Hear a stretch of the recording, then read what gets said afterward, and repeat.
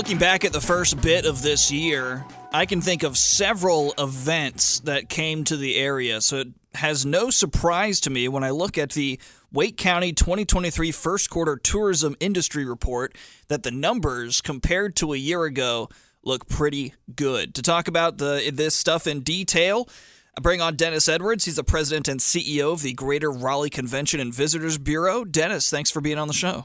Well, thank you. It's a pleasure being with you. What are your first thoughts when you look at the data that you guys have released about the numbers from tourism in Wake County for the first start of this year?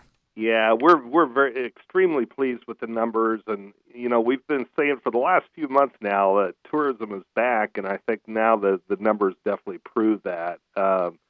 We ran 65.8% for the first quarter. That's up 12.2% over the same time in 2022, and we're actually outpacing the state and national averages for hotel occupancy. So I think that's a good indicator. The first quarter, we actually had hosted 82 different events, tournaments, conventions for over 200,000 people that came into Wake County just in the first 3 months.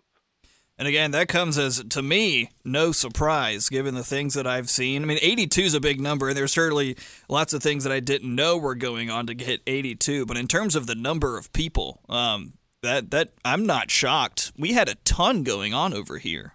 Yeah, we sure did. We and still have a full convention calendar at the convention center. A lot of our sporting events are all over the county, as well as meetings, conventions at various hotels. But the big one that was obviously in the first quarter was the NHL Stadium Series. But then we had two big volleyball tournaments at the convention center. A couple large conventions with over 5,000 attendees at the convention center, and then even USA Baseball had a number of invitationals that all contribute to these numbers and to the economy.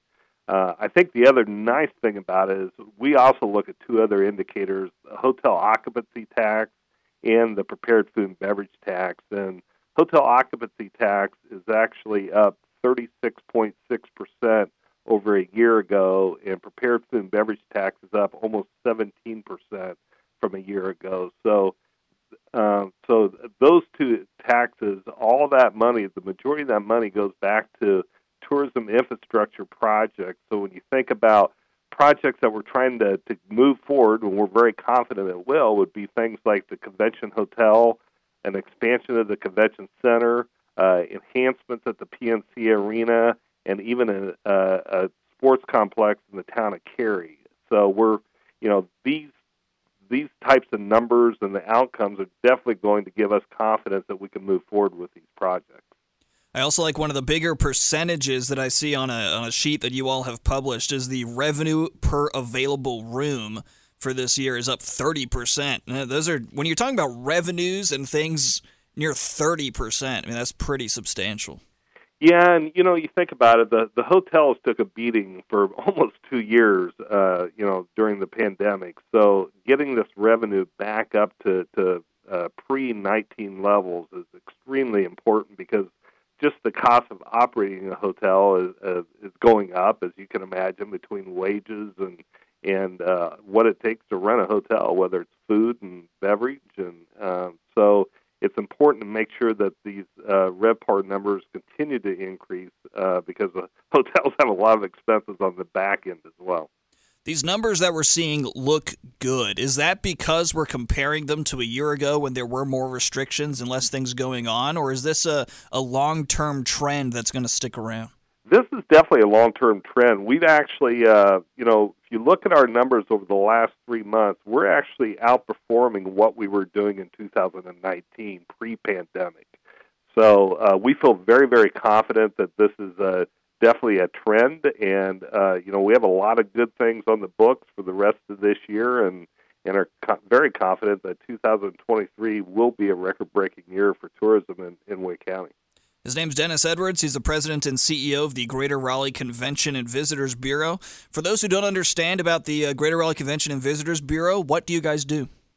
Well, our primary job is to promote all Wake County for tourism. So we spend a lot of time on leisure visitation, but we're also responsible for bringing in conventions and meetings and all sporting events, whether it's youth, amateur, or collegiate sporting events. So as an example, we're hosting the Division I Women's Lacrosse Championship this month, which will be the first time the NCAA has ever hosted a lacrosse championship here in the area. So it's anything from lacrosse tournaments to things like GalaxyCon and Animazement that might be coming to the convention center, and then certainly working very closely with the Hurricanes on hosting anything from the Stadium Series to all the Stanley Cup events that will be coming into the market. One of these days, I hear we're playing the Florida Panthers. I'd just like to get a date here soon. Yeah, we're all waiting for that date. I thought once we got that matchup announced that we'd know the date and time pretty soon, but I guess not. Definitely work on bringing back another Stadium Series game.